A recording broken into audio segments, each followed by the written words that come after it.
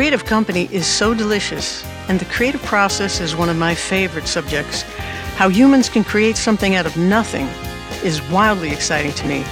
And one of the best ways I love to spend my time is writing and recording my songs. My friend Bob Zung is a Woodwinds player. He's played with the Four Tops and Ray Charles, Sammy Davis Jr. and the Manhattan Transfer. He's talking to us today about all his different playing situations and all the styles of music he's played in. And he was also a fantastic alto sax player for my song, Sad Stranger, on my Among the Ruins 2 True album. We had a fabulous talk. He's a fabulous musician. And if you need to study saxophone, he's the guy to study with online. Hi. Hi. God, it's good to see you. My God. You don't look a day over 35 years ago. I don't know. I guess it was around 35. Well, I've been here for 32 years or so. What brought you there? Where were you born here? Well, the answer, that's an old joke. What brought me here? The airplane, of course. But that's one of the oldest jokes.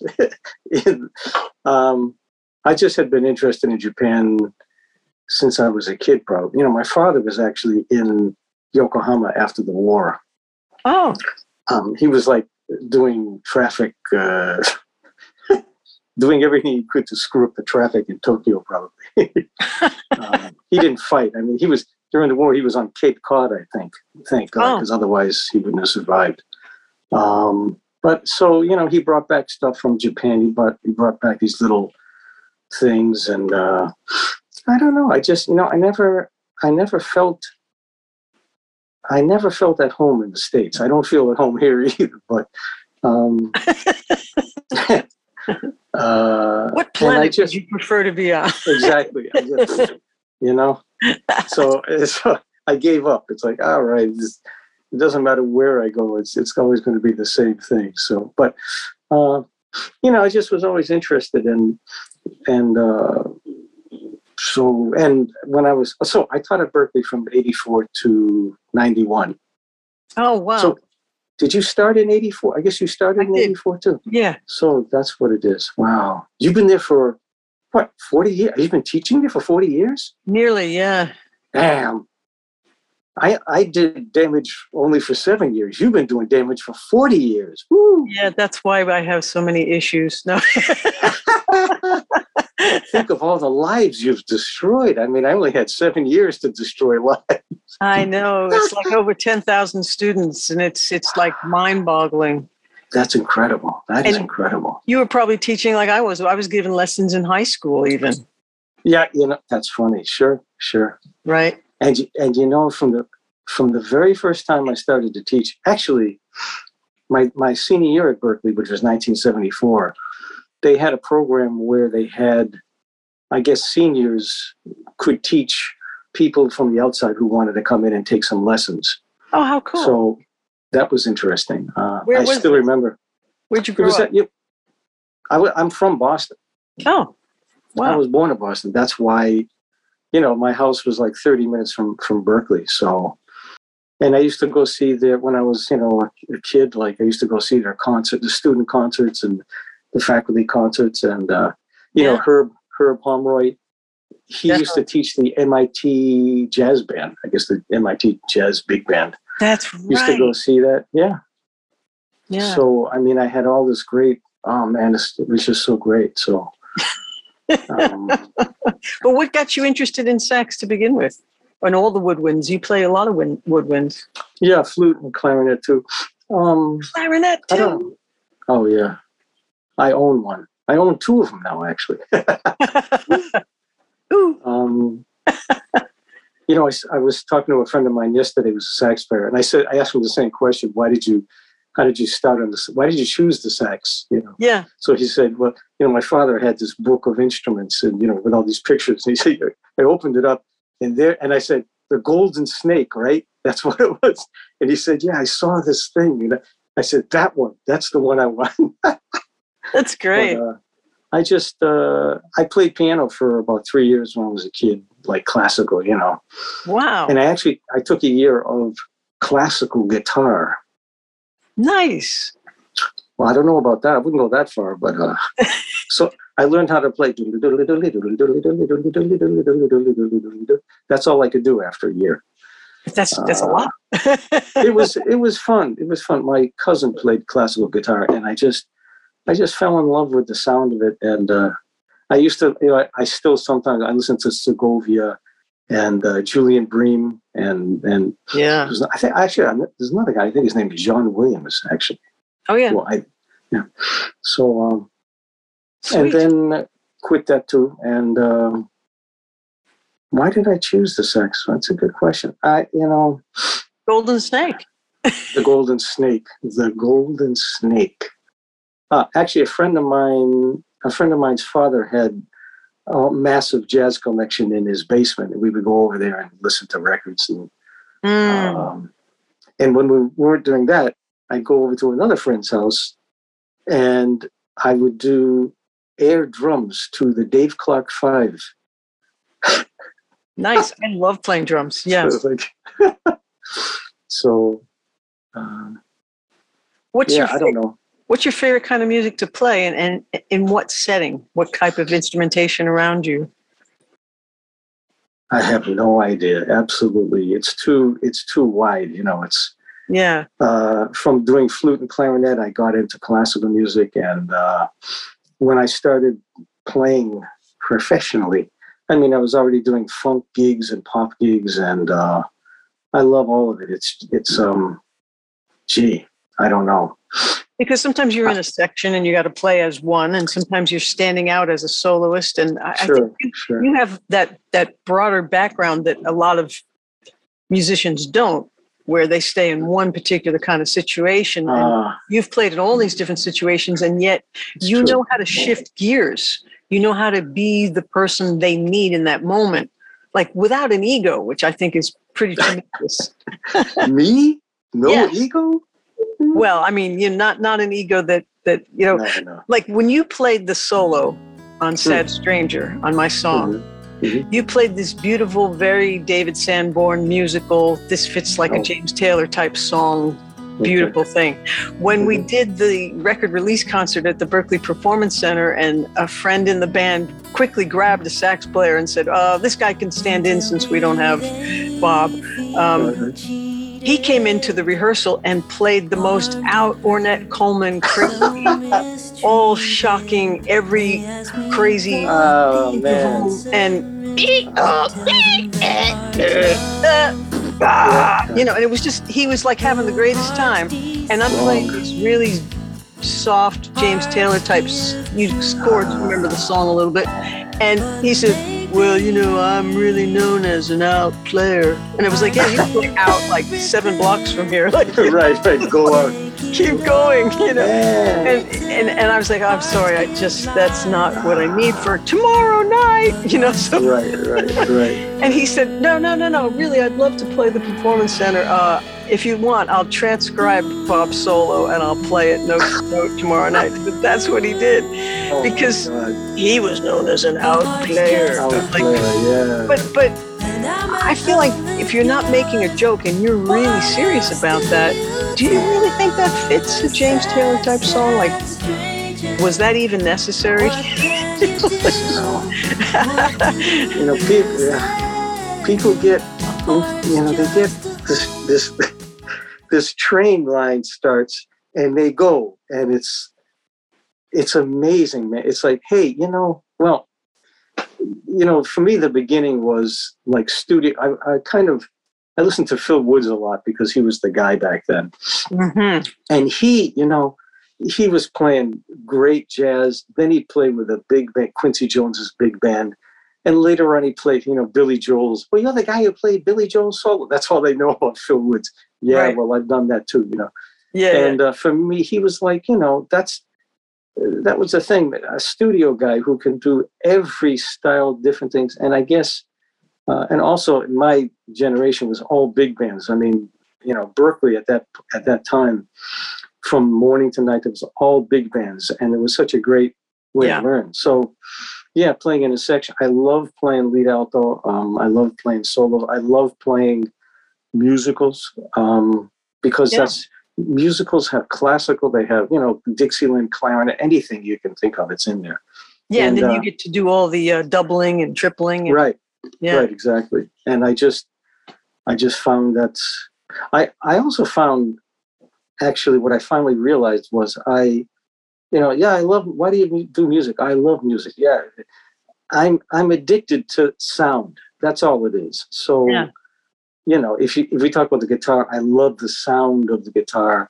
The piano, I didn't have any great love for the sound, but really, because I love sitting at my piano and then just being surrounded by all those harmonics and overtones, and it just I go, oh my God, this thing is huge. It's like driving the big bus, my friends. Yeah. Compared to a guitar, but the guitar, at least sure. if it's acoustic, it's against your body and you feel the resonance and stuff, and that's sure. Yeah, that's the whole thing with woodwinds too, because it's always, this is vibrating. Oh my gosh! It's all the vibration. Yeah. Oh, that's a huge part of it. Wow. I've tried to tell people that. That got to be a huge part of the tone. It absolutely. It's like because we back out. Absolutely. If you're playing saxophone, you've got it in your mouth, so your it's all vibrating. And what I also realized was, when I actually probably was on a teenager, when I was at Berkeley too, I got colds all the time. I used to have a cold constantly. No. So, and then when I got a little older and I was again working, I'd get cold. I got so many colds. I got used to playing with a blocked ear, with my ears blocked. And I realized that when I play, I'm listening to it, but actually even more than that, I'm doing it from the vibration. Yeah. And so, everybody, it's like, well, you hear, the vibration of the thing is the deepest thing. Not for me, not the whatever comes in through here. So, yeah. And so each instrument, clarinet has a different thing, flute has a different thing, sax, they're all different. And I just love sound. And I got into saxophone and all of that stuff, not because, man, I'm going to play these hip bebop licks. I don't care about.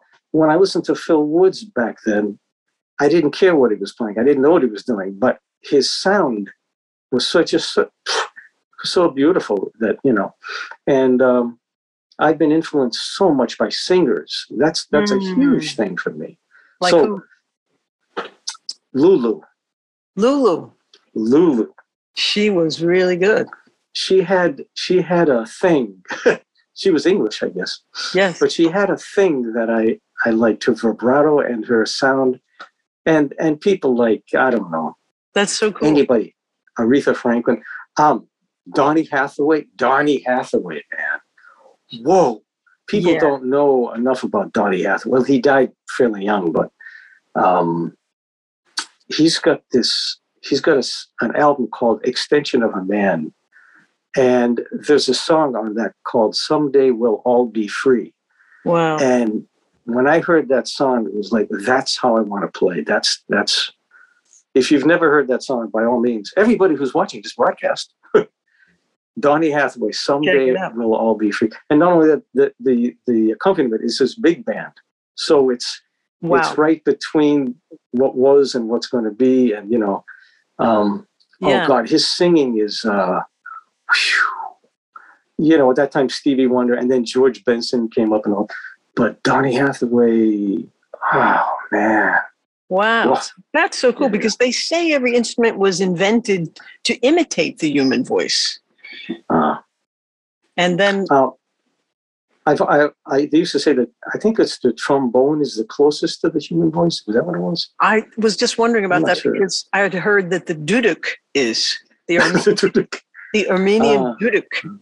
I've heard of it. I don't. It's like we don't really like whining people, but we like whining instruments. And if it can cry and whine, we go, "Wow, that sounds like a person." It sounds like my sister. But it's funny. Oh, speaking of that, singers and all that. Yeah. So that's another funny thing. So, here's the story. Sinatra. So the story I heard about Sinatra was that he learned how to sing by listening to I guess it was Tommy Dorsey, the trombone player. At least he was very much affected by that.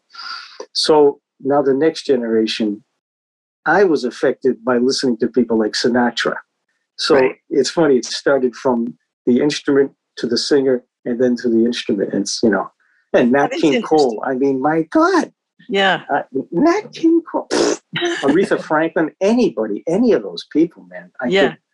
Jesus. I mean, excuse me. Oh, I want to apologize in advance. I'm probably going to offend somebody. In fact, I'm probably going to offend myself. In fact, I'm pretty sure.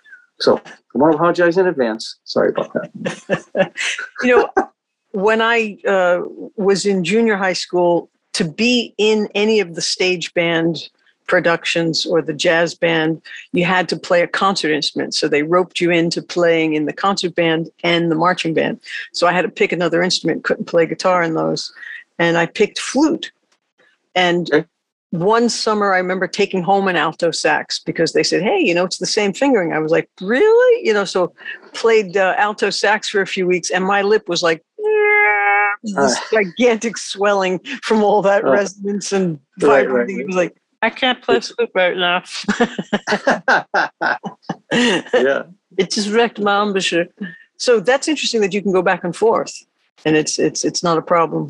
That's the challenge though, and if you play musicals, really, you might spend 3 minutes playing this difficult clarinet piece and then the next thing you have to do is on the flute or, that's a challenge, but after a while you get used to it. If you look from the outside at somebody who's doubling, it's like, you're crazy, man. Here's the flute, put it down, now pick up the clarinet, now do this, now it's insane, but it's just, this is what it is. Okay, so now I do this and now I do this. The guys in New York they play oboe. I struggled with oboe for 2 years, but I gave it up. That's the challenge. And it's a whole different thing with the air, right? You need a little bit of air. Oh God, oboe is all about your air pressure. It's how you use the air. Well, actually, all of them are. And if I get started on that topic, it'll go on forever. But but it is interesting how when they say Bob Zung, Woodwinds, it's a whole slew of instruments. I guess that happens for guitar players too, because then if they're doing theater, it's banjo, guitar, ukulele, mandolin. Sure. They just go, it's got strings, you can play it, right? Sure. I remember when you were working on Sad Stranger with me in 1989, you were the first person that mentioned how challenging it is to have a theater seat because there are cues in the music and everything that's written down has to be played the same way every single night. Well, that's an interesting thing. Actually, there's more room. There's a few. Okay, let me start offending people now.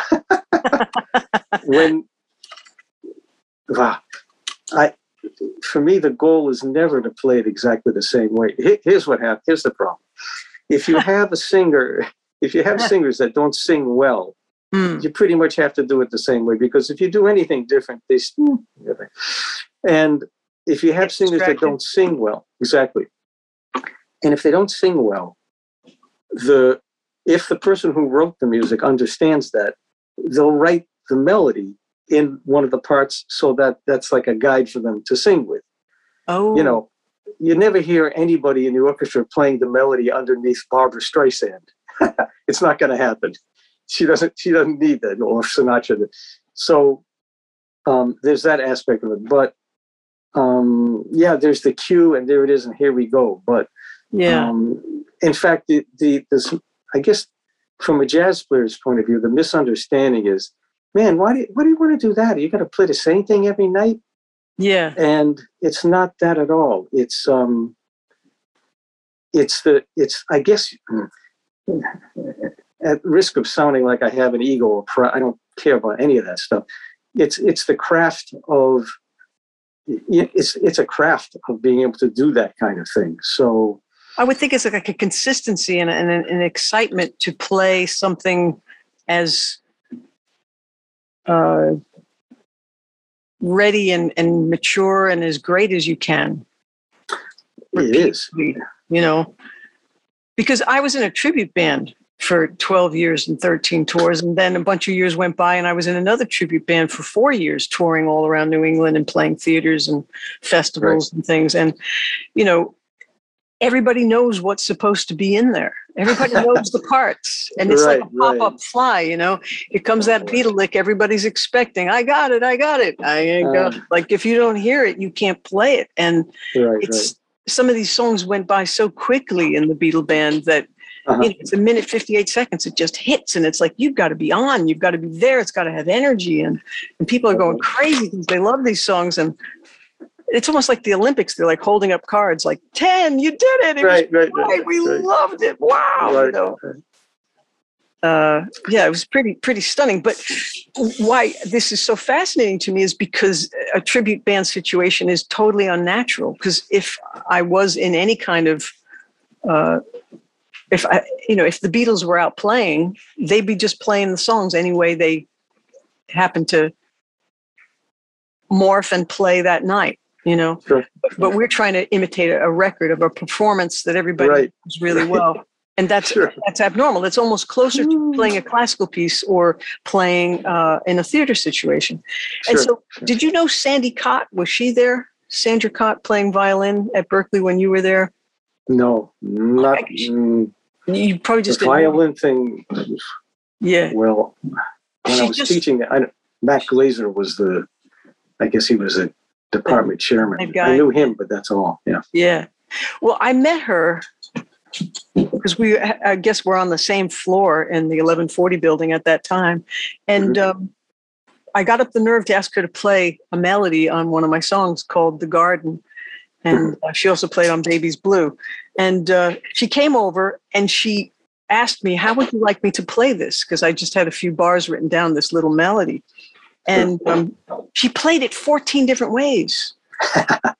It had a different emotion and a different inflection and a whole different meaning each time she played it. And I was like, oh my God, because if you gave those basic notes and melody rhythm to a guitar player, they'd just be ding, ding, ding, ding, ding, ding, ding. That's all it is. And that's all you've got. And that's all that's there because they're not trained the way you guys are, the way horns and woodwinds and string players are trained to play as a section and to be aware of articulation. And that was what always made my ear confused by notating things because I was trying to notate every inflection and I was trying to notate everything that made it Bob versus Sandy versus me, and like that's not important. All you need is the basic on and off, and what pitch it is, but Sandy was amazing. She said, sing it to me once. And I sang it to her once. And she played it back exactly how I sang it because her ear was used to hearing that detail. And then even though she was a violinist in the Boston Pops, she just played back exactly what I needed without any kind of argument or, well, I'm known as a rock player or something like that. That's the gig. That was the gig. So, and it was awesome. And it was just amazing for a songwriter to get exactly what they needed. Like me as the producer, me as the songwriter, I was so charmed by that and in awe of it. First of all, as a sax player, if I write something, I already know this should be alto. Oh, let's do this for tenor. Let's do this for soprano. What happens here is, saxophone. So bring them all. Okay, I bring them all. And let's try this. Let's try this. In other words, they wrote this melody without having any idea of how it should be sung on a saxophone. Right. No idea which saxophone is. And man, alto is alto, tenor is a completely different thing for us. So you go in and you play. And I never do any, but the first time I play it, I always just play with nothing else. I just play the notes so they can hear what they wrote. Oh, wow. And then I start to, because that's the whole thing. I mean, look, you have the technique. So what? Let's see what you do with the expression. Yes. So then you do it and they go, hey, that's good. I like that. Yeah, I made it up basically.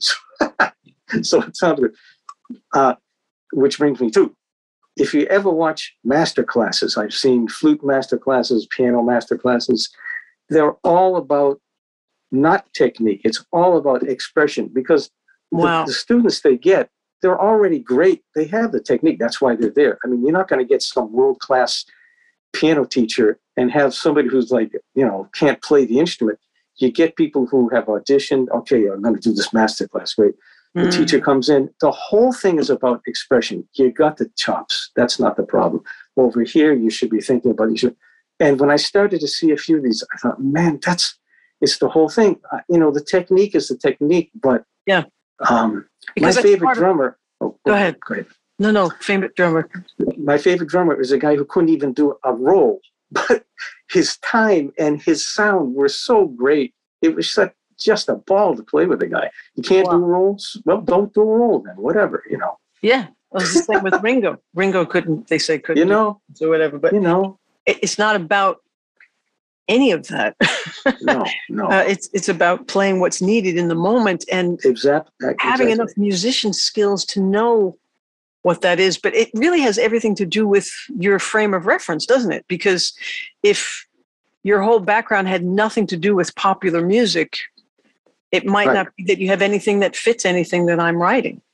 Well, in a way, so that alto player that played out, it's like, for him, this is my thing, so this is what I do. Okay, for me, what would you like?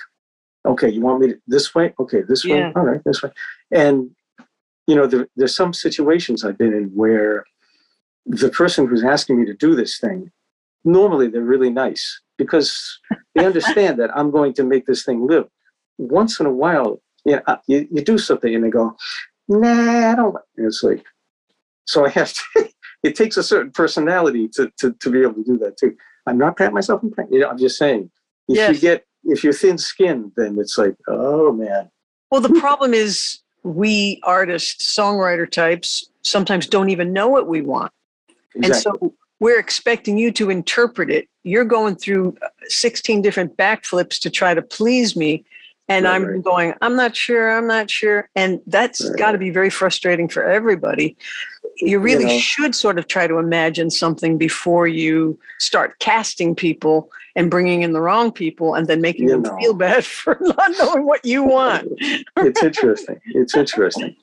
That is an issue. That's one of those wonderful aspects of music, that between the person who wrote the music, the person who's playing it. I mean, it's a great thing, I think. That's why I think it would be so great if it could just start on equal footing, where there's mutual respect and admiration and just love and friendship and food. Like food makes everything better. It's like, let's have a visit. Let's eat together. Let's hang out. Let's get all our needs met. Let's feel comfortable, because a lot of times people think I've got 2 chances and I don't have the gig, or it's so much pressure, and then so much ego and fear and showing off and bravado and walls of like I don't mess with me, and it's like, I'm not messing with you. You're already in. Yeah. What can we do to make this song really good? Like, in your experience, everything with your musicianship, what can you think of that would help make this, a touchdown? Like, how do we put this over? Well, yeah, that's the work. That's it, and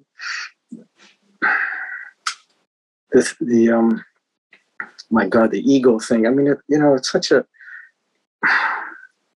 That's always the problem I had with jazz, I guess, is it's so easy to hey man, yeah, whatever, I read this book. It's called Leonardo on Painting. I read this quite a while ago, but there's 2. Can I mention 2 books? Please. 2 books. One is that.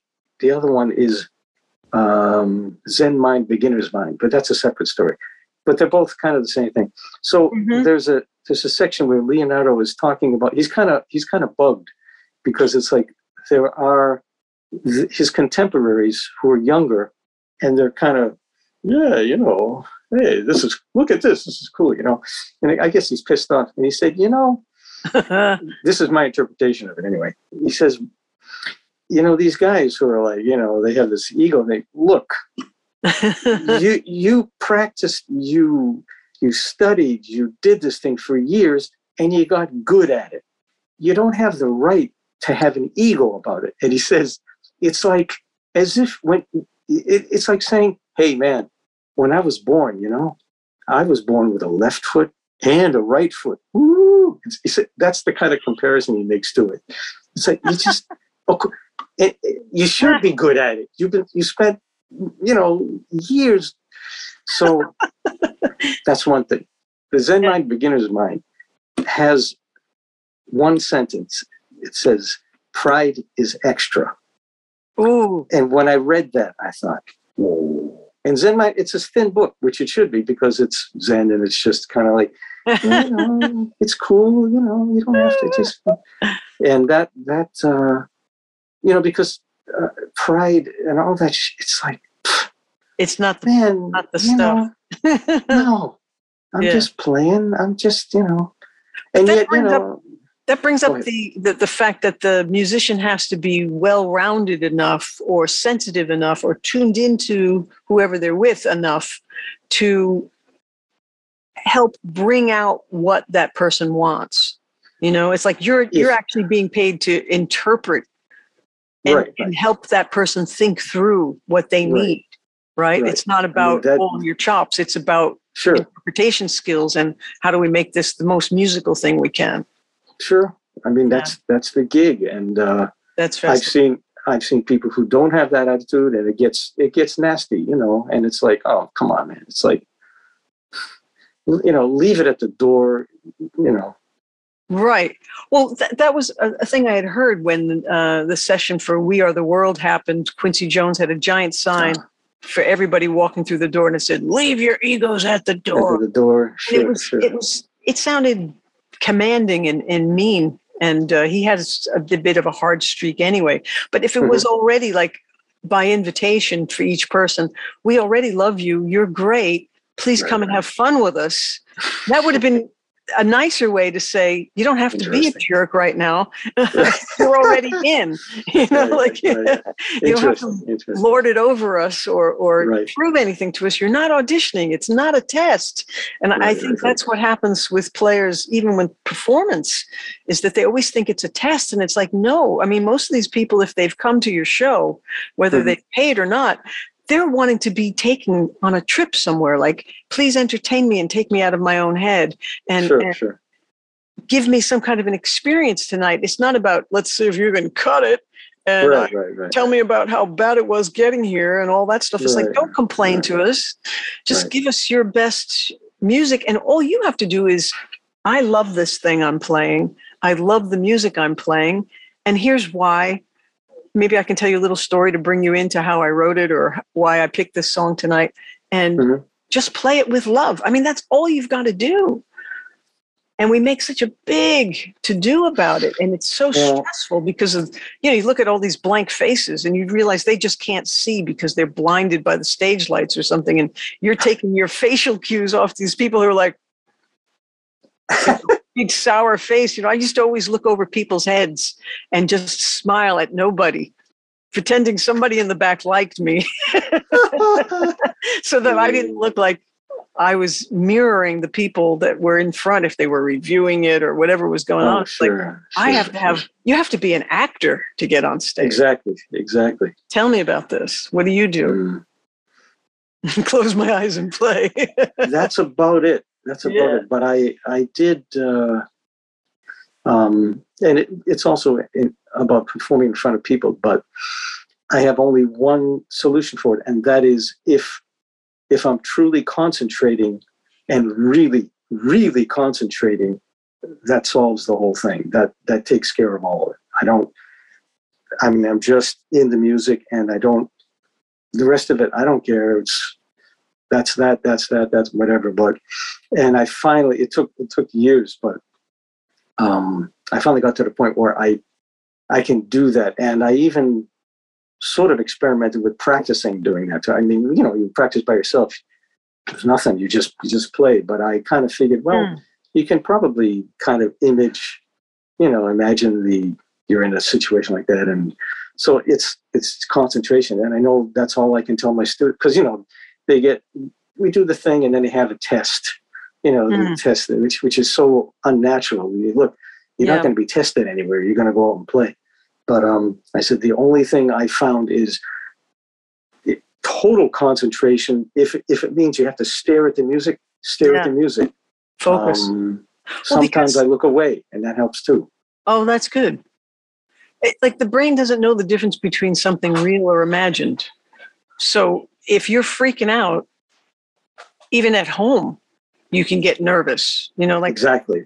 I'll always decide what songs am I going to feel like singing and playing at this particular show. Okay. Mm-hmm. So I'll work on them for a few weeks and just get them under my fingers again, remember the lyrics, start memorizing the words if there was a newer song that I hadn't ever performed before. And then eventually I start setting up with all my gear and all my pedals if I'm needing those things. And I practice with the exact guitar, with the exact kind of clothes and the layers and the height of the strap. And I stand and put a microphone on and actually practice the distance between the mic and everything. And if there's things I have to do in between, because like those Beatles shows were intense with remembering what sound you needed and 4 different sounds in each song, and they all had to be pre-programmed and all that stuff. But I would then start imagining being at the venue. And it's like, okay, we're playing in front of 7,000 people tonight. That is interesting. That's exciting. Or there's smoke coming out of my ears, even just thinking about it because I get so excited or whatever. I have to learn how to play through that adrenaline. Sure. And if I can imagine the adrenaline and imagine the excitement or who might be there reviewing us that might scare me a little bit, I can literally start shaking. I can freak out my own nervous system. My knees can start going. My hands can start shaking. And the beautiful thing about it is you practice the first 3 songs to make them bulletproof. That's what James Taylor always says. Make your first 3 songs bulletproof so that no matter what's going on and no matter how much you're shaking, you know for sure you can get through these tunes. And that's a fabulous thing, because since your adrenaline is raised, then you learn to practice even though your body is in a heightened state. Because usually when the brain gets all excited, it checks out, like a like a pinball machine. Tilt, see ya. Oh, you're right. This is a little too intense for me. I'll see you after the show. Sure. Where are you going? I need you right now. Right. Yeah, but that's an interesting thing about even anxiety and things that upset us. If you go back in the past or look forward to the future and just think of things that upset you, you're re-upsetting yourself constantly. And your brain goes, oh, we're upset, and your nervous system reacts. So it's you're talking about focus, and what you're thinking about is so important because it's all about focus. All of life is about focus. It's just crazy. Well, you just get more and more of whatever you're focusing on. It's like everything else. I mean, once you start to be able to do that, you get better and better at doing it. And if you're allowed to, if you keep doing it, if you have the opportunity to keep doing it, that's what, finally, now I can do this thing. And you can actually kind of turn it on or, Are you playing mostly acoustic on stage, or are you using transducers and amplified, or? Oh, it's all acoustic. All you have to adjust to with each new place is, this is how I sound in this venue right now. And the rehearsals sound different than the show because the body's absorbing the sound. And the sound is such that's the whole thing, man. It's like, can't hear my sound. All right, we did the rehearsal. Can't make you sound if you can't hear yourself. Yeah. And at this point, if I play with live musicians or whatever, the volume of a typical thing is so far beyond anything. Hey man, I'm playing flute. You see this flute? Right. I can go this far and that's it. I've done gigs where I can't stand playing flute into a microphone. I just cannot stand it because you have a monitor, okay? Yeah. So I can't hear myself. Turn up the monitor. Well, what if the band plays softer? How's that for a concept? What? No, it's not going to happen. And so you just keep turning it up and turning. And so I go like this, and what comes out of it? You can't do it. Yeah, I can't do it. Some guys, people can do it, I'm sure, because they're so used to it. Yeah. I'm so used to it too. I cannot stand. I actually can't stand playing into microphones and using monitors and all that stuff. I'm used to it. The first gigs I ever did, I was already using microphones and monitors. But I've done gigs on flute where we're in the middle of a tune and I'm trying to play, and I just back away from the microphone, and sometimes I'll turn back to the drummer. It's like, do you understand what this means? This means I can't hear myself. Maybe you could play a little song. I mean, it's for woodwind players, it's insane, I think. Wow. It's the same again, for singers. Everybody's, singers, man. I mean, this is it. If you turn what happens when you turn the monitor up is you sing louder. You don't sing softer because you can hear yourself. This is my concept anyway. The whole thing is it's so huge that you got to sing. You can't just go, I can't hear it. No. So that's such a, again, if we get started on that, it goes on forever. But, it does. And stage volume is just a crazy thing. It's totally, I don't like it. it's nuts. So I'm like, okay. And it's confusing, I don't usually like the sound of the room. It's like when I want to hear live music, I just want to hear the music. I don't want to hear the room, and I don't want to hear the people around me. Like one time I heard George Winston at the Boston Symphony, and at Symphony Hall, and he was in a smaller room, just an acoustic piano, not amplified. And you would think, oh, this is intimate, this is fantastic. But even though I was in the fifth row, the people were sneezing and coughing around me louder than I could hear him play in his softer passages. Right. It was very annoying to be hearing people breathing louder than he was playing. It's like, this isn't what I want either. Sure. Yeah, and I come from an acoustic jazz, with a microphone. Make them. They have to. That's gone. I mean, symphony orchestras and classical music. I guess it's acoustic, so people actually have to listen. Other than that, when you have a PA system, it's, so dealing with all that. One thing I wanted to mention, because this, again, is about nerves and all that stuff. Yeah. So for what I've been through with all this other stuff, I was diagnosed about 15 years ago with dystonia. So it started in my thumbs and, but I managed to deal with it and it's cool. The problem is, the physical thing was dystonia, but what happens is you get to the point where you can't control like you used to. So you lose that kind of control, at least until you figure out what to do again, which is what I did. So that's one aspect. The real aspect, though, is it creates this panic, this anxiety, this fear. And what I wanted to mention was how I dealt with that, because that would probably be useful to somebody. Yeah, so what happened was I had to figure out how to play all over again, how to hold the instruments and how to deal with all this stuff. So one day I was just watching TV and I saw this, and I was afraid, man. I was afraid all the time, like 24. Well, if I was awake, I thought, I'm over. It's over. I'm finished. What am I going to do? And so I was watching TV, and there was a story about this. I guess it's a kid's book. It's probably not a coloring book, but a picture book. And it was written for kids whose parents were diagnosed with cancer, and to help the kids deal with this situation. And what it was they had in the book, the kid imagines the problem is the fear. The fear is you make it, you make the fear. Hey, being on a roller coaster is unbelievably scary. That's real fear. But, right.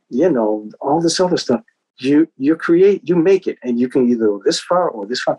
So if fear was an actual tangible thing, you could fight it.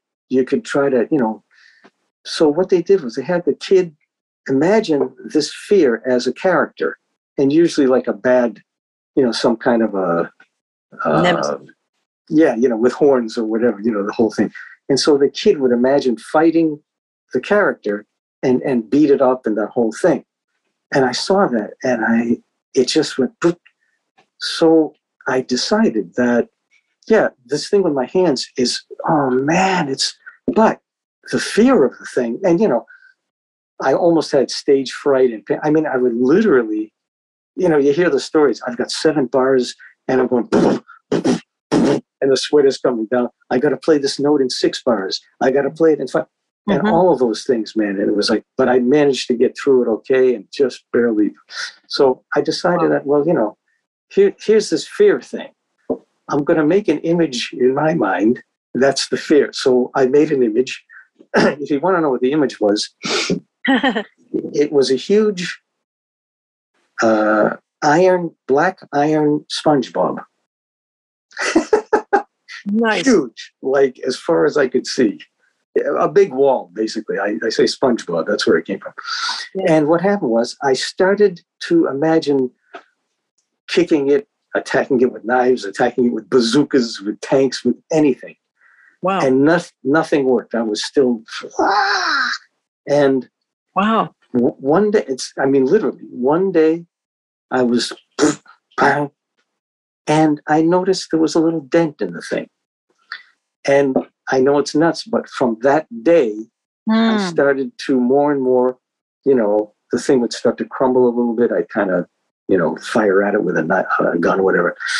And as it started to, affect it, my fear also started to diminish. It worked. It actually worked.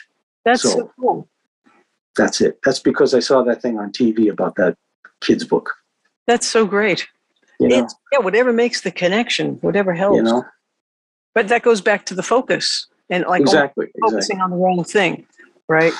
Yeah. Man, all I could focus on was yeah. So dealing with the physical thing is one thing. Dealing with the mental thing is the whole thing. That's what it became. So yeah, I think the mental thing is the whole thing on earth. It is. It is. Yeah. Well, it is. It is. Your attitude. Yeah. It's just your attitude. That's all. Yeah. Well, you have a choice. You have a giant, great sense of humor and stuff too. So I know sometimes in any particular situation, it might not be appropriate to be making jokes about stuff, but in your own head, I think it's good to keep ourselves sane and to just be laughing because everything is made up.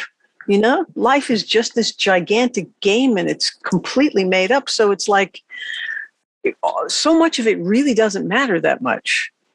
If you can like put some of these performance things, especially in perspective. I mean, not like death, of course, those are pretty serious things, but, but older people understand that they've been through it. And it's like, all that stuff it's really nothing. It's not that important. Yes. Older people will say they know, sooner.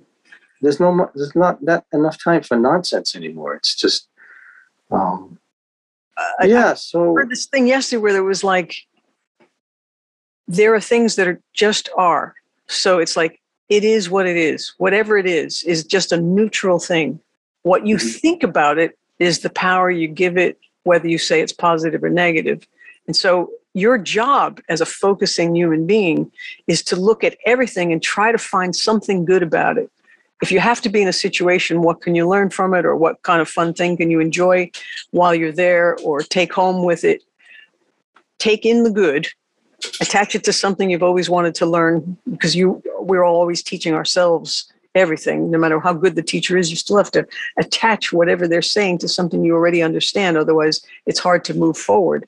And then the rest of it, you can't necessarily deem as negative or bad or anything else. You almost have to just let it go and let it be something that doesn't affect you. Like you just have grace about it, or you have forgiveness about it. Like it's not yours. You don't even have to worry about it. Just let go of the excess. And that's in itself is a ton of work. But it's really healthy work. Connecting that to jazz, Hal Crook. Yes. So he wrote a couple books. How to improvise. Really? That's one. There's another one called something like Ready, Aim, Play or something like that. Wow. And he talks about the zone. And it's a wonderful paragraph. It's just, and basically, how talking about what it's like to be in the zone, how to get into the zone. And he says, imagine, when you're improvising, there's all from the beginning, there's this whole thing of it's good or it's bad. It's good or bad. You're already, from the people are judging it, you're judging it while you're playing. You're going, that was good. That sucked. Oh, it was good. And he said, they go together. The good goes with it, yin yang. It goes with it. He said, if you can get to the place where, look, it's not good, it's not bad, it's just it. And the way he talks about it was just right on the thing, man. It's like, you don't have to worry about whether it was good, whether it was bad. Just, and he says something, look, I'm not talking, hey, God, thank you. It came from, you don't have to go that far. It's just, that's what it is. And he's right, especially, because we teach jazz. So right from the beginning, that's a good note, that's a bad note. Right from the beginning, man, there's that element of judging the whole thing. And so it's like, and I use that to some extent, not even about improvising, just about, because, it became such a thing. It's like, all right, I got to play this note in a few measures and I'm panicked, but wait. Doesn't matter whether it's good, doesn't matter whether it's bad. It's not really that's what it almost becomes religion, but a religious thing, but it's not really my thing. It's kind of coming through me. That's like a standard kind of stereotypical, well, I feel like the music is playing me. I'm not playing, that kind of thing. It's which is okay. It's okay. Ego too, it's like, sometimes the more humility somebody has, it feels false. It's like, you've worked at this forever. You should have some pride in it, but not to the point of making somebody else feel smaller. That's all. You want to stand tall, but just don't step on everybody else around you. Think you're like, some people walk around like, I'm the shit, like. I know. Well, that's, and that's one of the biggest problems I've always had with jazz is that's such a fundamental, it can be such a fundamental part of it. At least it was, for a long time. I'm sure it's much, much better now. But it came out of such a crazy. Well, it had a lot of hierarchy. It was like, jazz is the epitome of the best music, is what it's. And it's our club, man. It's our club. You're not in it, and you're not in it, man. And everything else under it is watered down. I used to hate, like your first year, at Berkeley, or second year, it's like, all right, man. Or even my first year in New York. All right, play. Yeah. If you can play, you're in the club. You can be our friend. If you can't play, forget it. Yeah. Hey, some of my best friends can't play jazz at all. I couldn't care less if they can play well or whatever.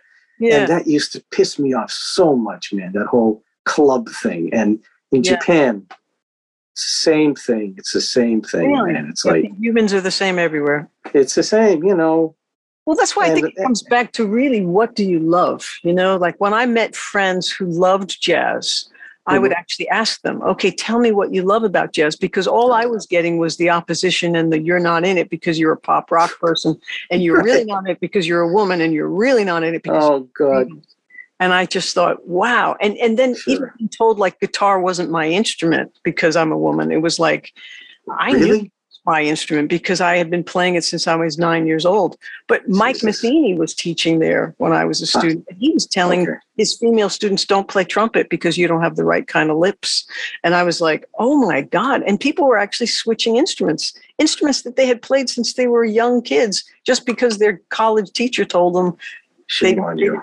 Yeah. And I just thought, this is really awful. It's really more about what you love and what you want to do with it. And how can you help this person as a teacher? How can I help them move forward into more of what they're needing and get them through their requirements? That's all. It's not about my opinions of what they do or don't do or what they should be doing, other than if they're asking for help because you can see this finger doesn't work and that hand is out of coordination with this hand. I mean, for guitar players, it's like the left hand always gets, not the left hand, but the fretting hand always gets ahead of their picking hand. And if they can't skip strings with a pick or can't alter fingers, they really can't play the instrument well. You have to work on some physical aspects of it. you know. Sure. But the whole mind game thing, wow. It's a different college now. You know, sure. All the harassment stuff and the Me Too movement and everything has just swept through everywhere. Oh man, everything. It's it's good in a way. Well, over the last 30 to 40 years, certainly 30 years ago, there were no women. I mean, there were reed players or brass players, almost none. And well, from the viewpoint of somebody who's been involved with jazz, it went from a zero woman thing to now, oh yeah, okay, come on. Yeah, chicks can't play. What's that? I mean, I saw all that shit for all those years. Can I swear, by the way? I'm sorry. Oh, sure. Why not? Good. And I sat there and watched that for years. And being in Japan, Japan is like, in terms of that stuff, there's so many brass players who are women now in Japan. It's great. And they're beautiful players. And it's all changed over the last 30 or 40 years. But the role of women in Japan, for me, if I was a woman, I probably wouldn't be able to stay here that long. I don't think I could take it because it's so far behind. I mean, the government thing, oh God, business, it's still What about all the smoke? Everybody's smoking. Isn't there? That's way better. Way better. Than when you first got there? Oh, God, yeah. When I first got here, people used to smoke in the studios, which is probably what they used to do in the States, too, I suppose. They used to smoke in the halls at Berkeley and in the classrooms when we were students. I used to pick teachers who didn't smoke specifically. Oh, God. So, yeah. So, in terms of that one little slice of it, the jazz perspective, but it's like, I don't know how to say this without it sounding completely. Okay, this is what I tell people here. I don't like guys. In fact, this is. I have a running joke here. I've had it for actually even one in the States. You ready? I am the world's only male lesbian. What? Well, look, I'm a male. Last time I checked, I'm a guy. I like women. I don't like guys. Okay. I'm the world's only male lesbian. Anyway, stupidity. But I mean... No, but that's probably what makes you such a great musician, is that you have this sensitivity and a ability to perceive what's going on everywhere and know this isn't cool. So you probably have stood up for a lot of women over the years, which, They weren't there. That's the whole problem. There weren't any women there. They wouldn't even let them in. I mean, it's like, and wow. I can't imagine what women have gone through just to get to the point where they can hold their own, play in a jazz group, and finally. Well, it's the same if it's a woman in the studio or if it's a woman in a band. Exactly. I was the only woman in the guitar department for 6 years. They had never had a woman in the guitar department for a while. And it was a boys' club. My God, it must have been unbelievable. Yeah. And the conversation. Even Margie. Yeah. It was insane. Yeah. So that took a serious amount of will, courage, whatever you want to call it. But jokes. Good for you. But yeah, I mean, there was lots of reasons to be, she doesn't count in any way, shape, or form. But it was like, I knew I was good. I liked what I liked and I was going to do what I did. And I'm still there. Yeah. I knew. I mean, when we started teaching, I saw, oh, yeah. You ever got one? I mean, I think I wrote to you in the mail when I was a student there in the early 70s. There were like 5 women, I think, maybe 3 to 5 women. It just wasn't the thing. I mean, to go in, I mean, it took you really want to have to do that, to go in the middle of that situation and deal with all of them. Wow, man. Well, I remember, and it's not. Yeah, part of the get the word out was it's a safer place to be now, like to tell women it's safe to come to Berkeley now. That was part of the marketing at a certain point when I was a new teacher. Yeah. Yeah, man. And that's just okay, jazz music. But I mean, it's with what's going on in the world, with the violence against women, and not to mention the hatred against anybody who's not, shall I say, a white guy. I mean, it's like, wow. It's crazy. It's a world war going on all over the world, man. It's anyway. I'm sorry, I didn't really want to get that way, which is unfortunate. Yeah, it keeps. Do you remember anything about the song or about what you were going to play or the experience of us working together? I remember, like I said, being at your place, and it definitely was fun. I don't remember. It was a condo. Yeah, I loved what. Yeah. I thought it was super cool. What? So did I play on 1 or 2 or how?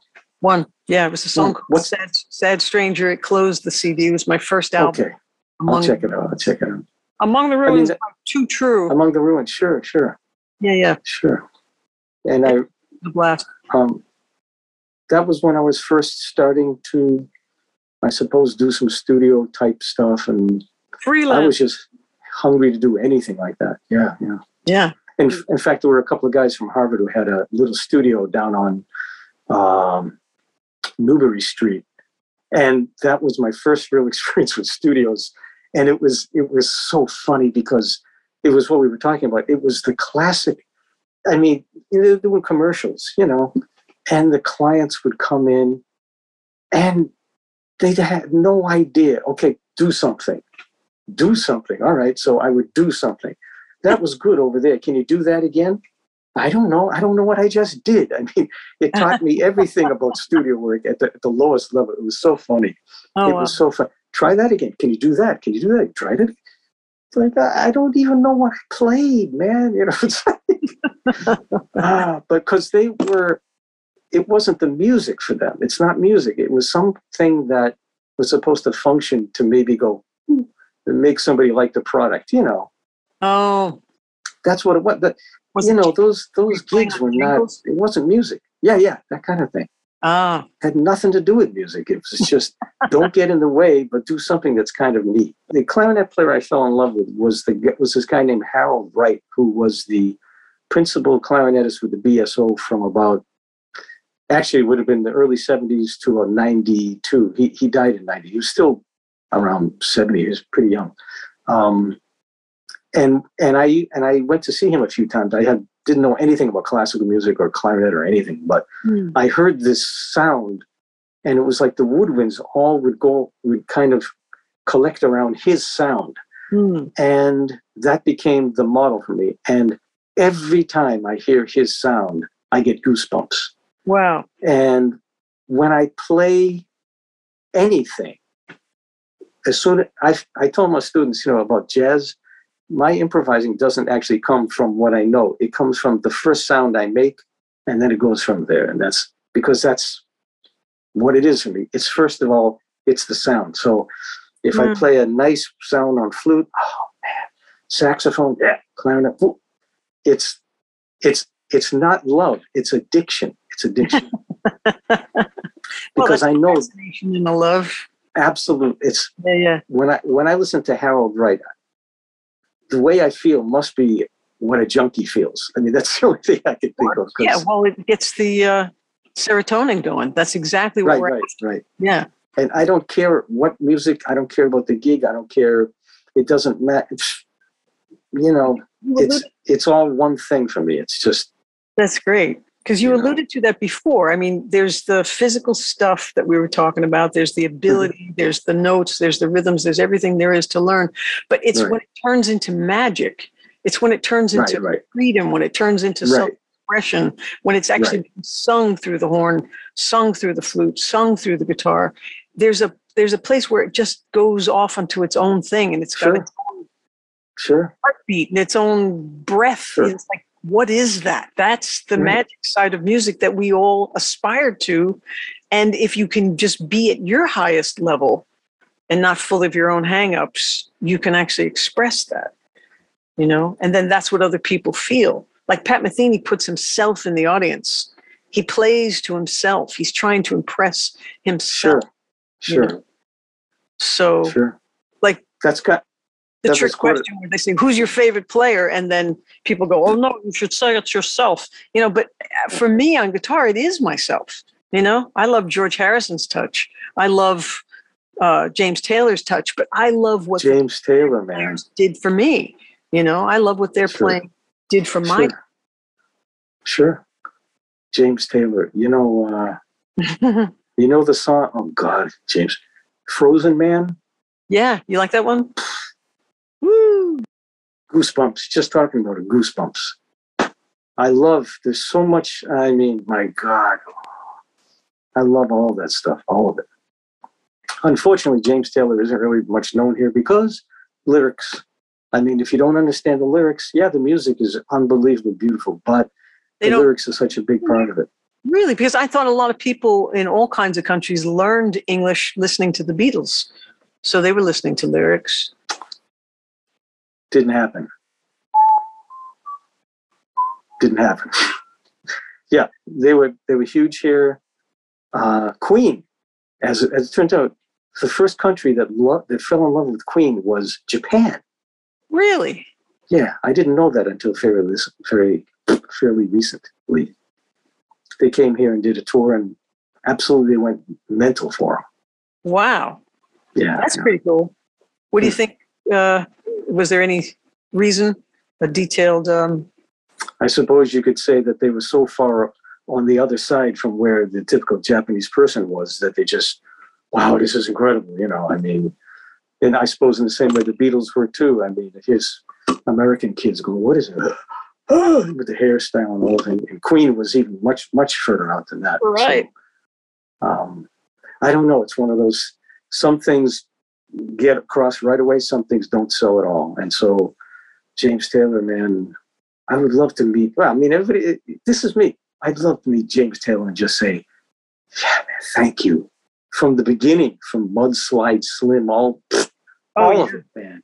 I've met him probably 6 or 7 times. Each time he thinks it's the first time, but he asks me questions every time he sees me. When he realizes I'm a professor, he goes, hey, what should I do on my website? And what kind of tip should I give them this time? And all this stuff. And I give him ideas. And that's funny. The fun tip was he showed us how to do his nail wraps because I saw that. His own built-in picks. Yeah, that was I asked him to do it. That's incredible. That's incredible. Yeah. And it's really cool. He's got, the 3 layers and all that stuff.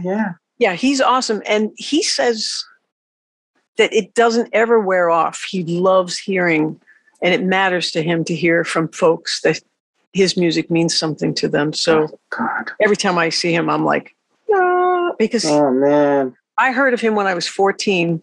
And he only had 3 albums out, and I bought all 3 albums at once I heard. The first song I ever heard was Mudslide Slim, and it just blew my mind. I was like, who is this? I bought all the albums, and then I bought every studio album since, and it was like, never lets you down because he's just the epitome of fantastic. He has so much, Walking Man. Walking Man for me was like, oh, now we're going, this is Fire and Rain? That's the same guy?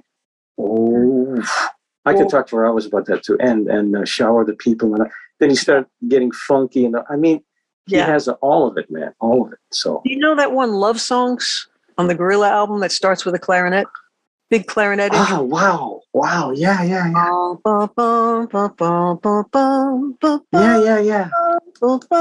Let's do something like that. Hey, anything you want? You're not ready. I know. I've always wanted to do a song like that because of that song. That's a good one.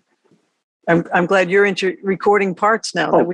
Absolutely. Anything. I mean, awesome. Jesus, I have a friend from England who I've actually never met. We've never Skyped, but I met him somehow through the internet, and I've done a couple of things. That's cool. Just crappy, MP3, send it to him and he sticks it in there with GarageBand, so it's cool. Well, yeah, if you render it and bounce it out as a WAV file, it'll be a little higher quality, and then I can put it right in an actual record. Yeah, I mean, send me something, then I'll... Do you ever do like 3 or 4 parts of yourself? That I haven't done, actually. If you were the whole sax section on a song of mine, or if you were a flute section? Flute section would be possible. Sax section, because I live in this country called Japan, if I played saxophone that much, I'd probably get some complaints from the neighbors. Oh. I mean, really. I mean, this is my wall of shame over here. It's just a little rabbit hutch apartment, and it's cool. I don't need anything, but it's Yeah. the walls are thin, and so Wow. I practice flute a lot here, but not. I haven't So practiced is there a sax much. practice room you go for sax? No, I don't Go practice outside? saxophone. You just go outside? I practiced saxophone from 1975 to about 1979, about 5 hours a day, because I was at Boston University School of Music studying classical saxophone. What?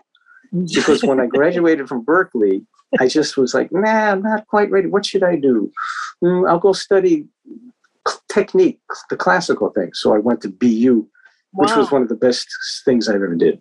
And so and when I was at Berkeley, I never practiced much. I didn't practice on the weekends. I just, So for about 3 years, I practiced about 4 or 5 hours a day. And from that time, I haven't much practiced the saxophone. No, that's fine. I tell everybody here, the saxophone is so easy, even a dog can play it. That's my standard phrase here. It is. It's so easy. It's silly. That's why everybody and his mother plays it, man. There's a million sax players out there. They're all over YouTube. And, man, there's so many horrible ones. Oh, yeah. It's like easy. Players. Dime a dozen. Oh, my God. But on saxophone, as soon as you boot, at least guitar, you might have a shot at getting out a few chords or a note. Saxophone, oh, jeez. I know. The tone is usually absolutely awful. In fact, It's awful. Time I don't like the sound of an alto sax unless it's I don't either. Adderley. Cannonball, sure. Yeah, I mean, look, it went from nobody doing it to everybody doing it. And one of the reasons is because it's so simple.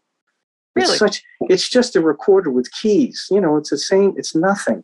It looks really complicated, but Adolf Sax put the keys on it to make it simple. It was for a marching band kind of a thing, Okay. So it's so simple. I mean, my God, you can learn it in 30 sound minutes. Of the keys just flapping. Yeah, sure. That's a cool sound. It's simple. That's the big secret. But the only thing that's difficult about the saxophone is getting a nice sound. That's all, and the pitch. The actual thing itself is that's the big secret that all sax players know. Now you all know it now. It's simple. Well, it explains why there's so many bad sounding alto sax players. My God. That's the key to playing it well. Well, it could be the same with guitar in a sense then. Getting a really good sound is key. And what's good, that's all up for interpretation too. Sure. But yeah. Yeah.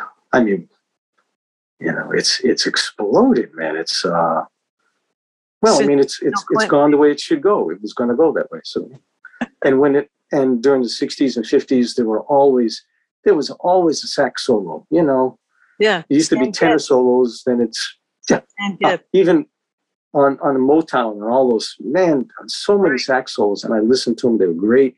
Junior Walker and all those people, and then Sanborn came along, and then it changed over to alto. And so, the pop thing and smooth jazz and all that. So, this of course, it went that way because that's the way it was going to go. I mean, talking about, you like to say that's what it is. I mean, that's the way it was going to go. What do you mean? Gee, I can't remember. Why did it go that way? Why did it go that? Because that's the way it was going to go. Gee, really? Yeah, I mean, come on. Well, what would you say takes the most creativity in all the things that you do? Because I think every human has all these creative chops and abilities, and what are we all using it for? Like, even in our daily life, whether we're cooking or setting up the place where you live, or, it takes creativity to do everything. If you ask me what my goal is to play flute and to make somebody cry. That's basically it. The sax I love, it's my thing, but flute for me is the whole thing, really. And to try to get a beautiful sound now, after all these years, I finally, for the first time in my life, starting to think, I'm getting closer, because I never studied classical flute. Most dubliners don't. Well, maybe they do now. I don't know. Anyway, creativity. It's just my job. Trying to reach somebody, trying to connect with what you're playing. Well, again, this is going to sound, I've been trying to explain this for years, but I don't feel like a musician. I don't feel like a doubler. It finally came to me that I don't, that's not negative. I'm not saying, I don't feel like it. Yeah, I suck. It's nothing like that. I'm a guy who likes to make different sounds on different instruments, and I happen to like this thing called music, and I like jazz, and I love jazz. I love classic music. I love acoustic guitars, bluegrass. I love as much as different music as I hear. But I don't think of myself as a musician, and I don't know really how to explain that. If I see somebody who I admire, a double or a sax player, I go, wow, that guy's, I think that's a musician, he's great.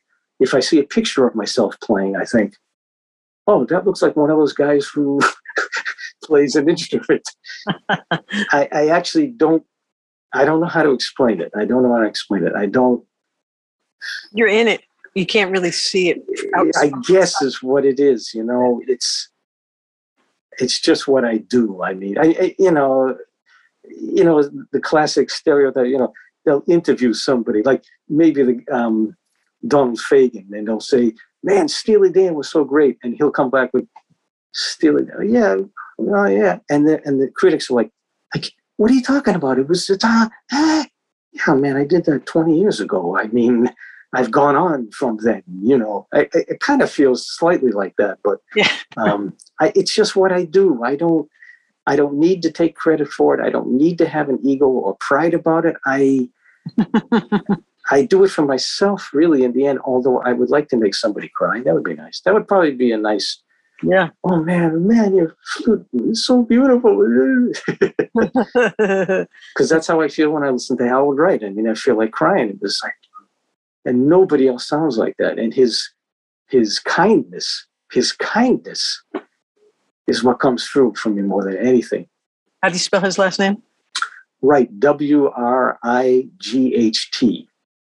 Al Wright. Harold Wright. If you listen to him and you listen to other people, he just had a very special thing inside, in the center of his sound, and the way he played that nobody else has for me. That's a specific classic clarinet thing, Yeah. Anybody who knows Harold Wright will go, oh yeah, Harold, special guy. Love or magic in there. And I heard an interview with him once, and his thing was he comes in from nowhere, and he starts a note, and so that's one of his specialties, right? So the interviewer says, it's so beautiful the way you come out of nowhere and you play that.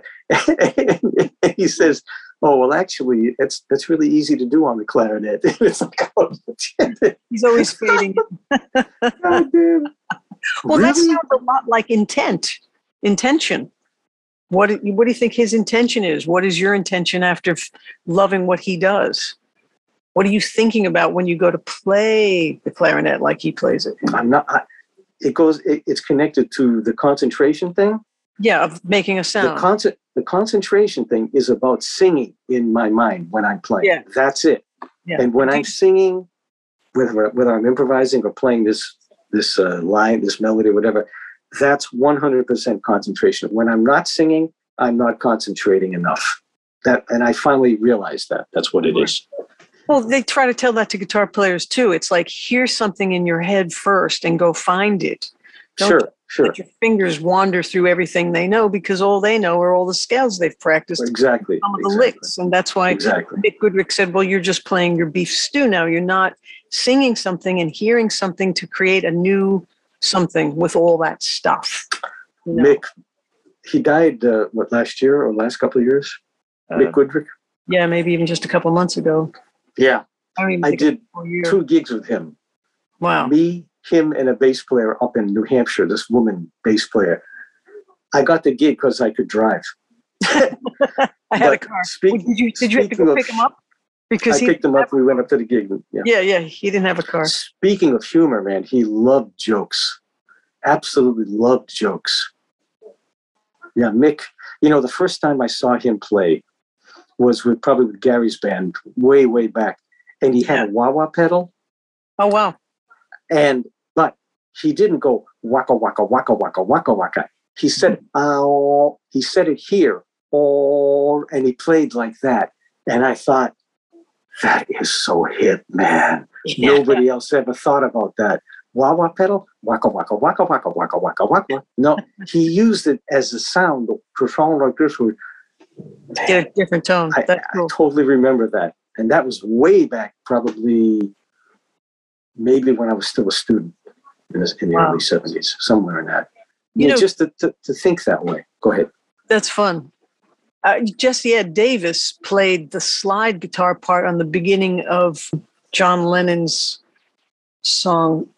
And I realized when I had to imitate that for the Afterfab band I was in, it was Well, I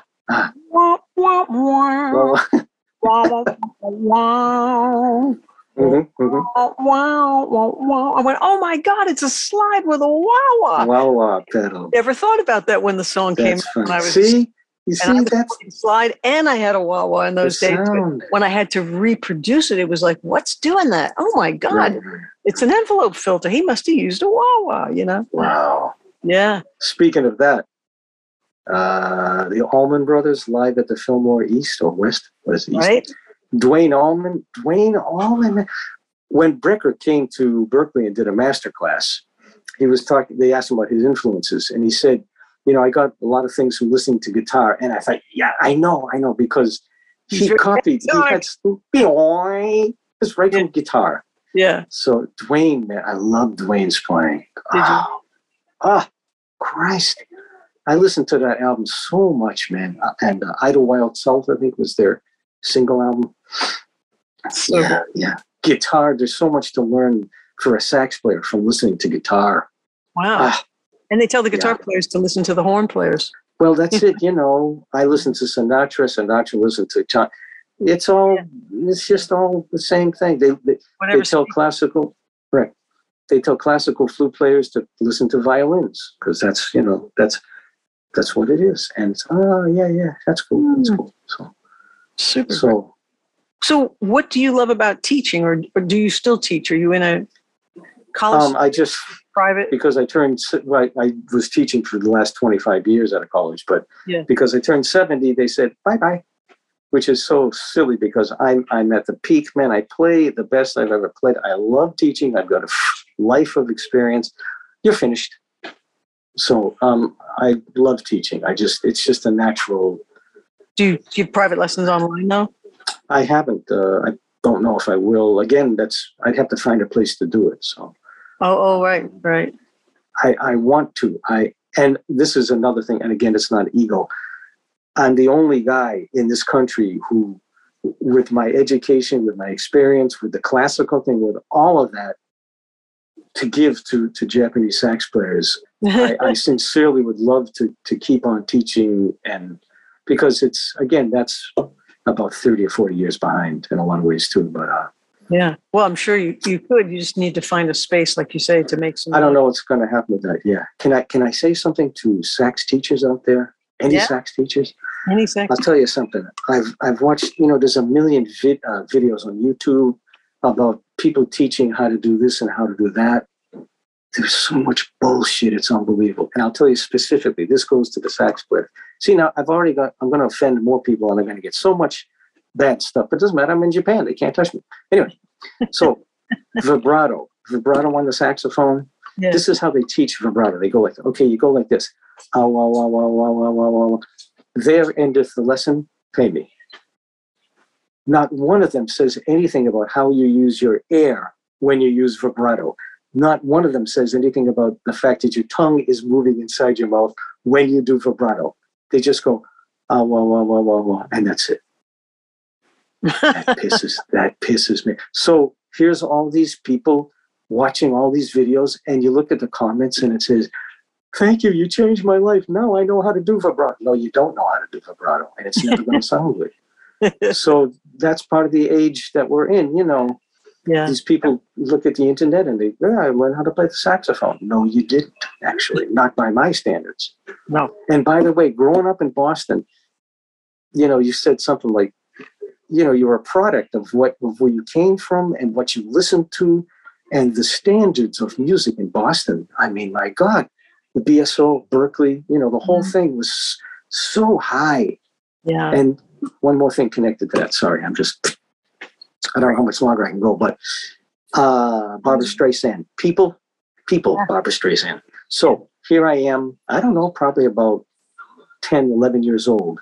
And I hear that. My father was in love with, he used to cry when he heard Barbra on.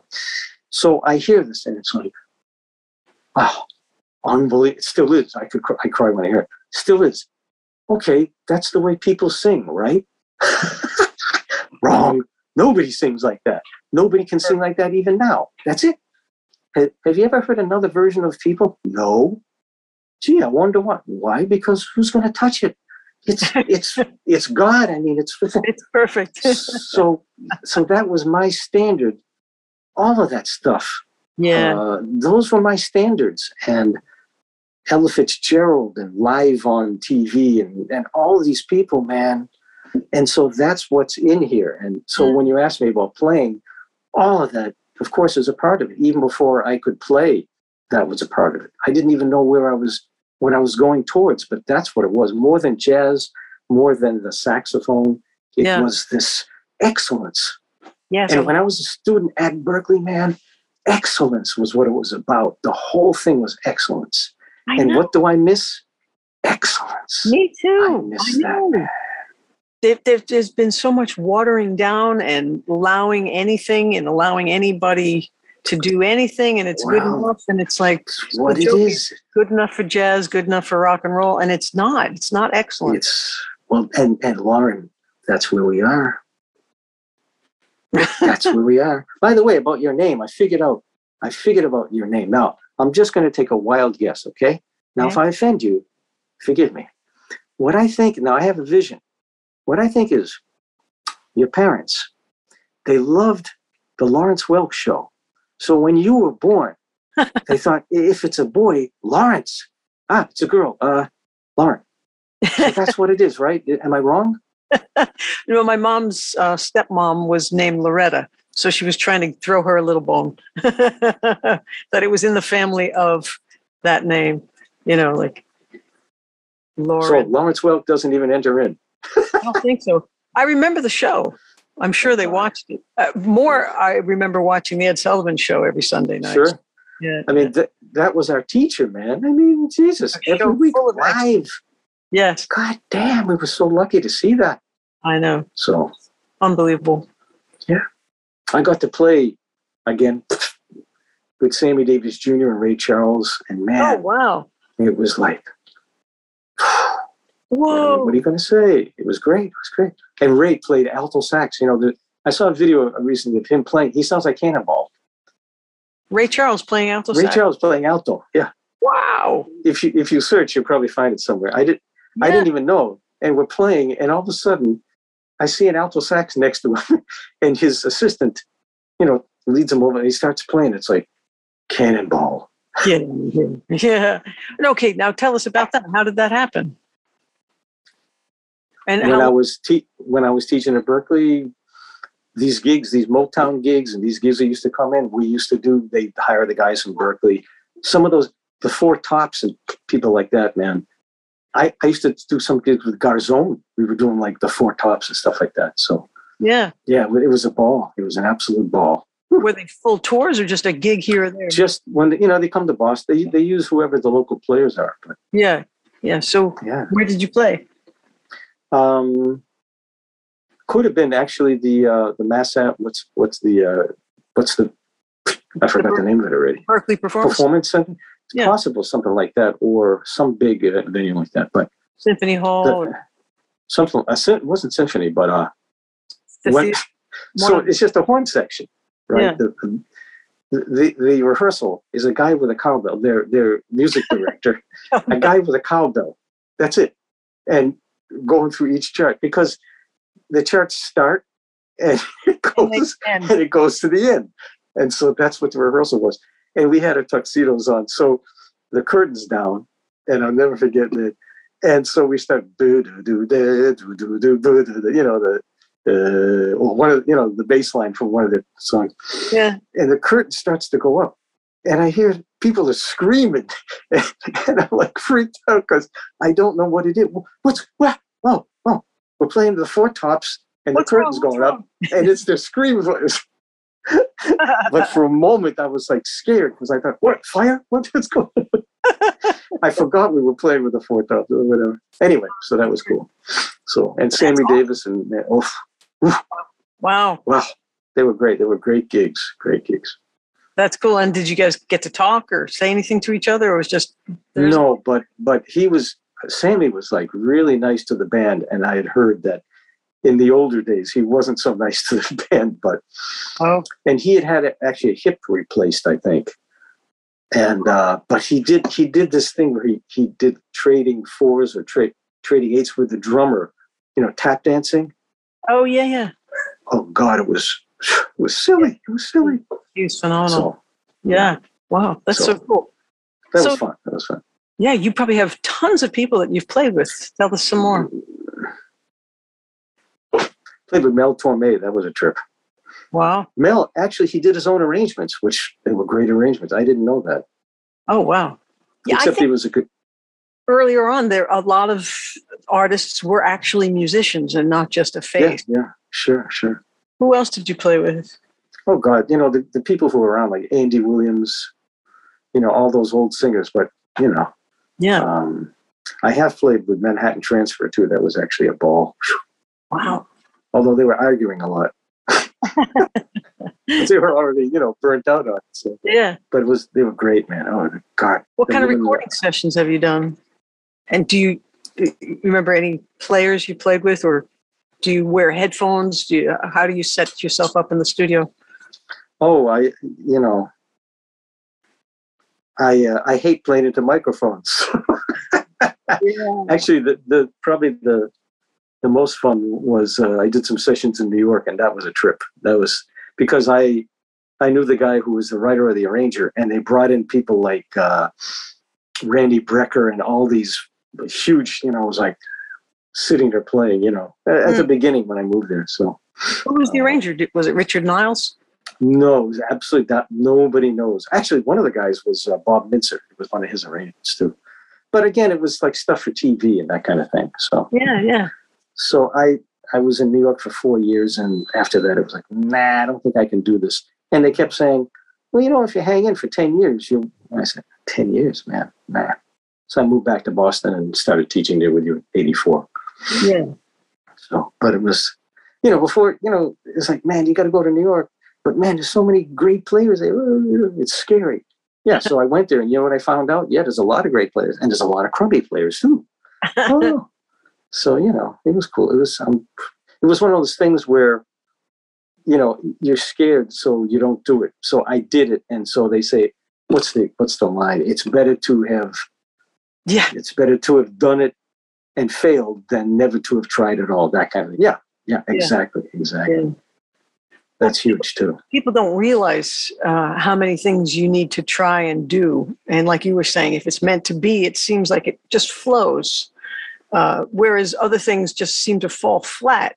But you usually do 200 things that fall flat and 3 things that actually work. And people don't realize that. They don't have any tenacity or stick-to-itiveness these days to say, you know, this is how you try. Like Babe Ruth had the most home runs, but they don't realize that he had the record for the most strikeouts as well.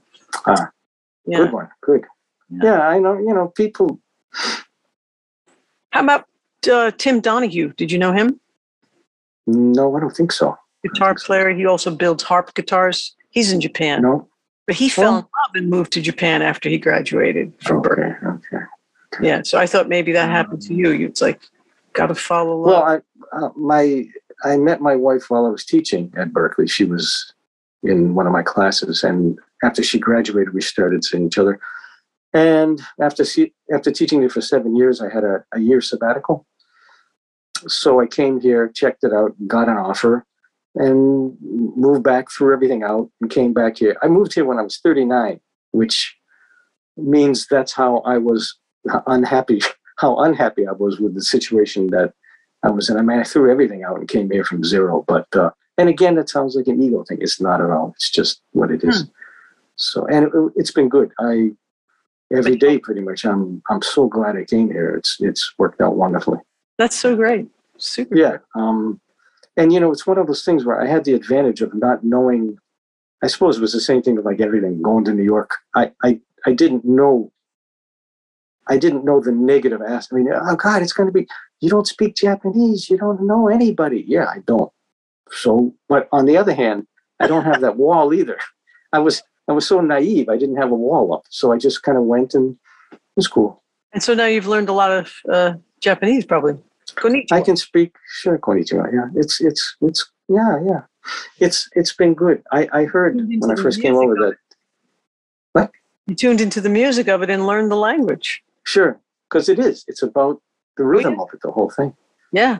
I mean, that's what keeps us from understanding a lot of people who are trying to speak English is their syllables are broken up in different places and we don't know the rhythm and it's hard to follow. Right, exactly.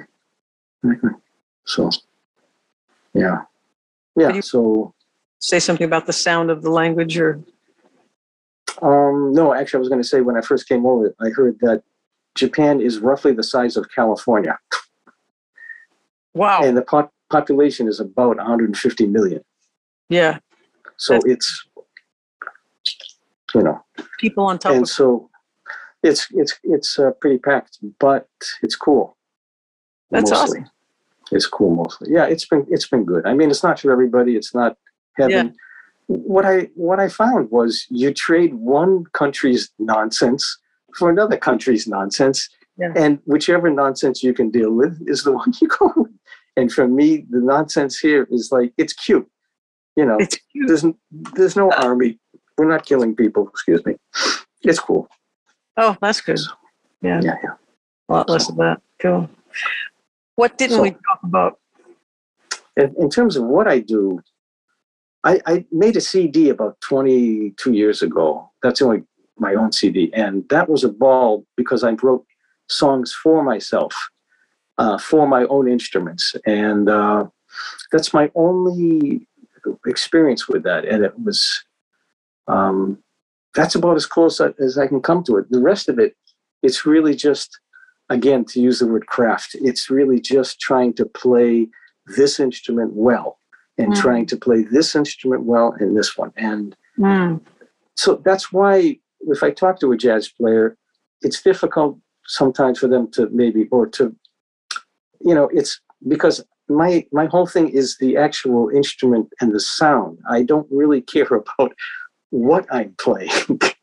It's not Garzon and Jerry Bergonzi. They say it's not what you play, it's how you play. I saw that in 2 different videos and I thought, that was so cool. Yeah. And it's pretty much, that's it. I really don't care what I'm playing. It's much more how to play that thing and, make the sound and, that whole thing. So. And so what kind of good tips can you give for flute or sax to make sound, clarinet? What kind of things There's only one tip. It's all about your diaphragm. It's all about how you use your air. It doesn't matter what kind of instrument you have, what kind of reed you use, what kind of ligature, mouthpiece. I don't care. And as far as tonguing and vibrato and all of that stuff, it all comes from the way you blow, all of it. And my teacher, God bless him, Joe Viola, not by what he said, but by the way he played, I finally understood. Because when sax players and teachers, they talk about it, they talk about the mouthpiece, they talk about the instrument, they talk about the reed. And after about 10 seconds of hearing that, there's this little bing, bing, bing, bing. No, actually, it's not about the equipment. It's about how you're blowing into it. Yeah. And for me, that's all I know. Usually when I teach a sax student for the first time, I'll tell them, well, this is what I know about playing the saxophone. You have, I'm pointing to my diaphragm now, but it has to come from your diet. You have to use that. And that's all I know. So bye. And then is there anything that you tell them for exercises with your diaphragm? There's things you can do for lying on the floor. You know, when you lie on the floor, you breathe naturally through your diaphragm. And so you have to get the trouble is it's easy to breathe in. When you breathe out, I can tell you what Joe Viola said. Yeah. Joe told me when you blow out, you have to keep you have to try to keep it. You keep the balloon. You know, what's the word? I can't think of the word in English. Extended. Extended is exactly what I was going to. And that's the hard part. He said it feels like when you are going to the bathroom. Number 2, and if you push down, that's actually what it is. When you push down, your diaphragm goes out. And so you have to keep your diaphragm out while you're blowing. Yeah. So you keep it extended as much as possible while you're blowing out. Instead, because if you don't, it goes like that, and there's nothing there. It's actually like a bellows. It deflates, and you've got to keep it inflated. So when you bellows, a bellows. Yes. Right? Yeah. So when you do this, it doesn't go. It goes because the nozzle is like this, and the air is trying to get through it, but there's pressure, so you go, and it keeps the balloon inside extended. That's what it is. That's probably the best example. For sax and flute and for everything, especially flute, singing. Especially clarinet. It's all. I mean, I tell my Japanese students here, look, saxophone and flute and clarinet, trumpet, they're all called wind instruments. Why do you think they're called wind instruments? Because it comes from your wind. Okay. I remember the first time I played flute in an ensemble in junior high school with the whole orchestra. I got so lightheaded. That's what happens. Sure, everybody does at the beginning. You get dizzy. I'm like, what? Yeah, and it's funny. After a couple of weeks, you get used to it, which is, I don't know why you get used to it. I should check that out sometime. Yeah. Okay. Sorry. Awesome. Totally great. So I don't know if there's more stuff you want to talk about anytime. I could go on forever, So yeah. But, I look forward to digging through some songs and saying these are the ones I should send to Bob, and we can collaborate. Yeah, however you want to do it, I'm up for it. That's great. So cool to see you. Thank you so much. It's great to see you, and it's funny because, as I said, you're frozen. When I got your mail, the times I've got, all these years when I get your mail, my image is the way you look on the Too True album that we did. And so that's what I kept thinking. And then I said, oh, you're doing these podcasts. So I look at the podcast, it's like, and then I'm 70, you're 63? Yeah. Damn. Well, I dye my hair. It doesn't get that great. But I mean, still dye it's incredible. It's incredible, man. Well, my beard didn't go gray. That's all. No. Can't compare them. Yeah, it's great to see you. Really, it's a trip. It's a trip. You're the best, Bob. Thanks so much. Thank you. Bob Zung, Woodwinds player, sax, clarinet, flutes. I can't wait to do another song with him. Maybe he'll play several flutes and several clarinets and several saxes. That would be really cool. Thanks so much, Bob. That was a lot of fun, and God, it was good to see you. You can check out my Instagram, El Pass Guitar, and see short little videos, segments, visuals of these conversations. And on YouTube, you can see the whole conversation if you want to see us. Thanks so much for listening. Keep making music. And go to your studio and make stuff.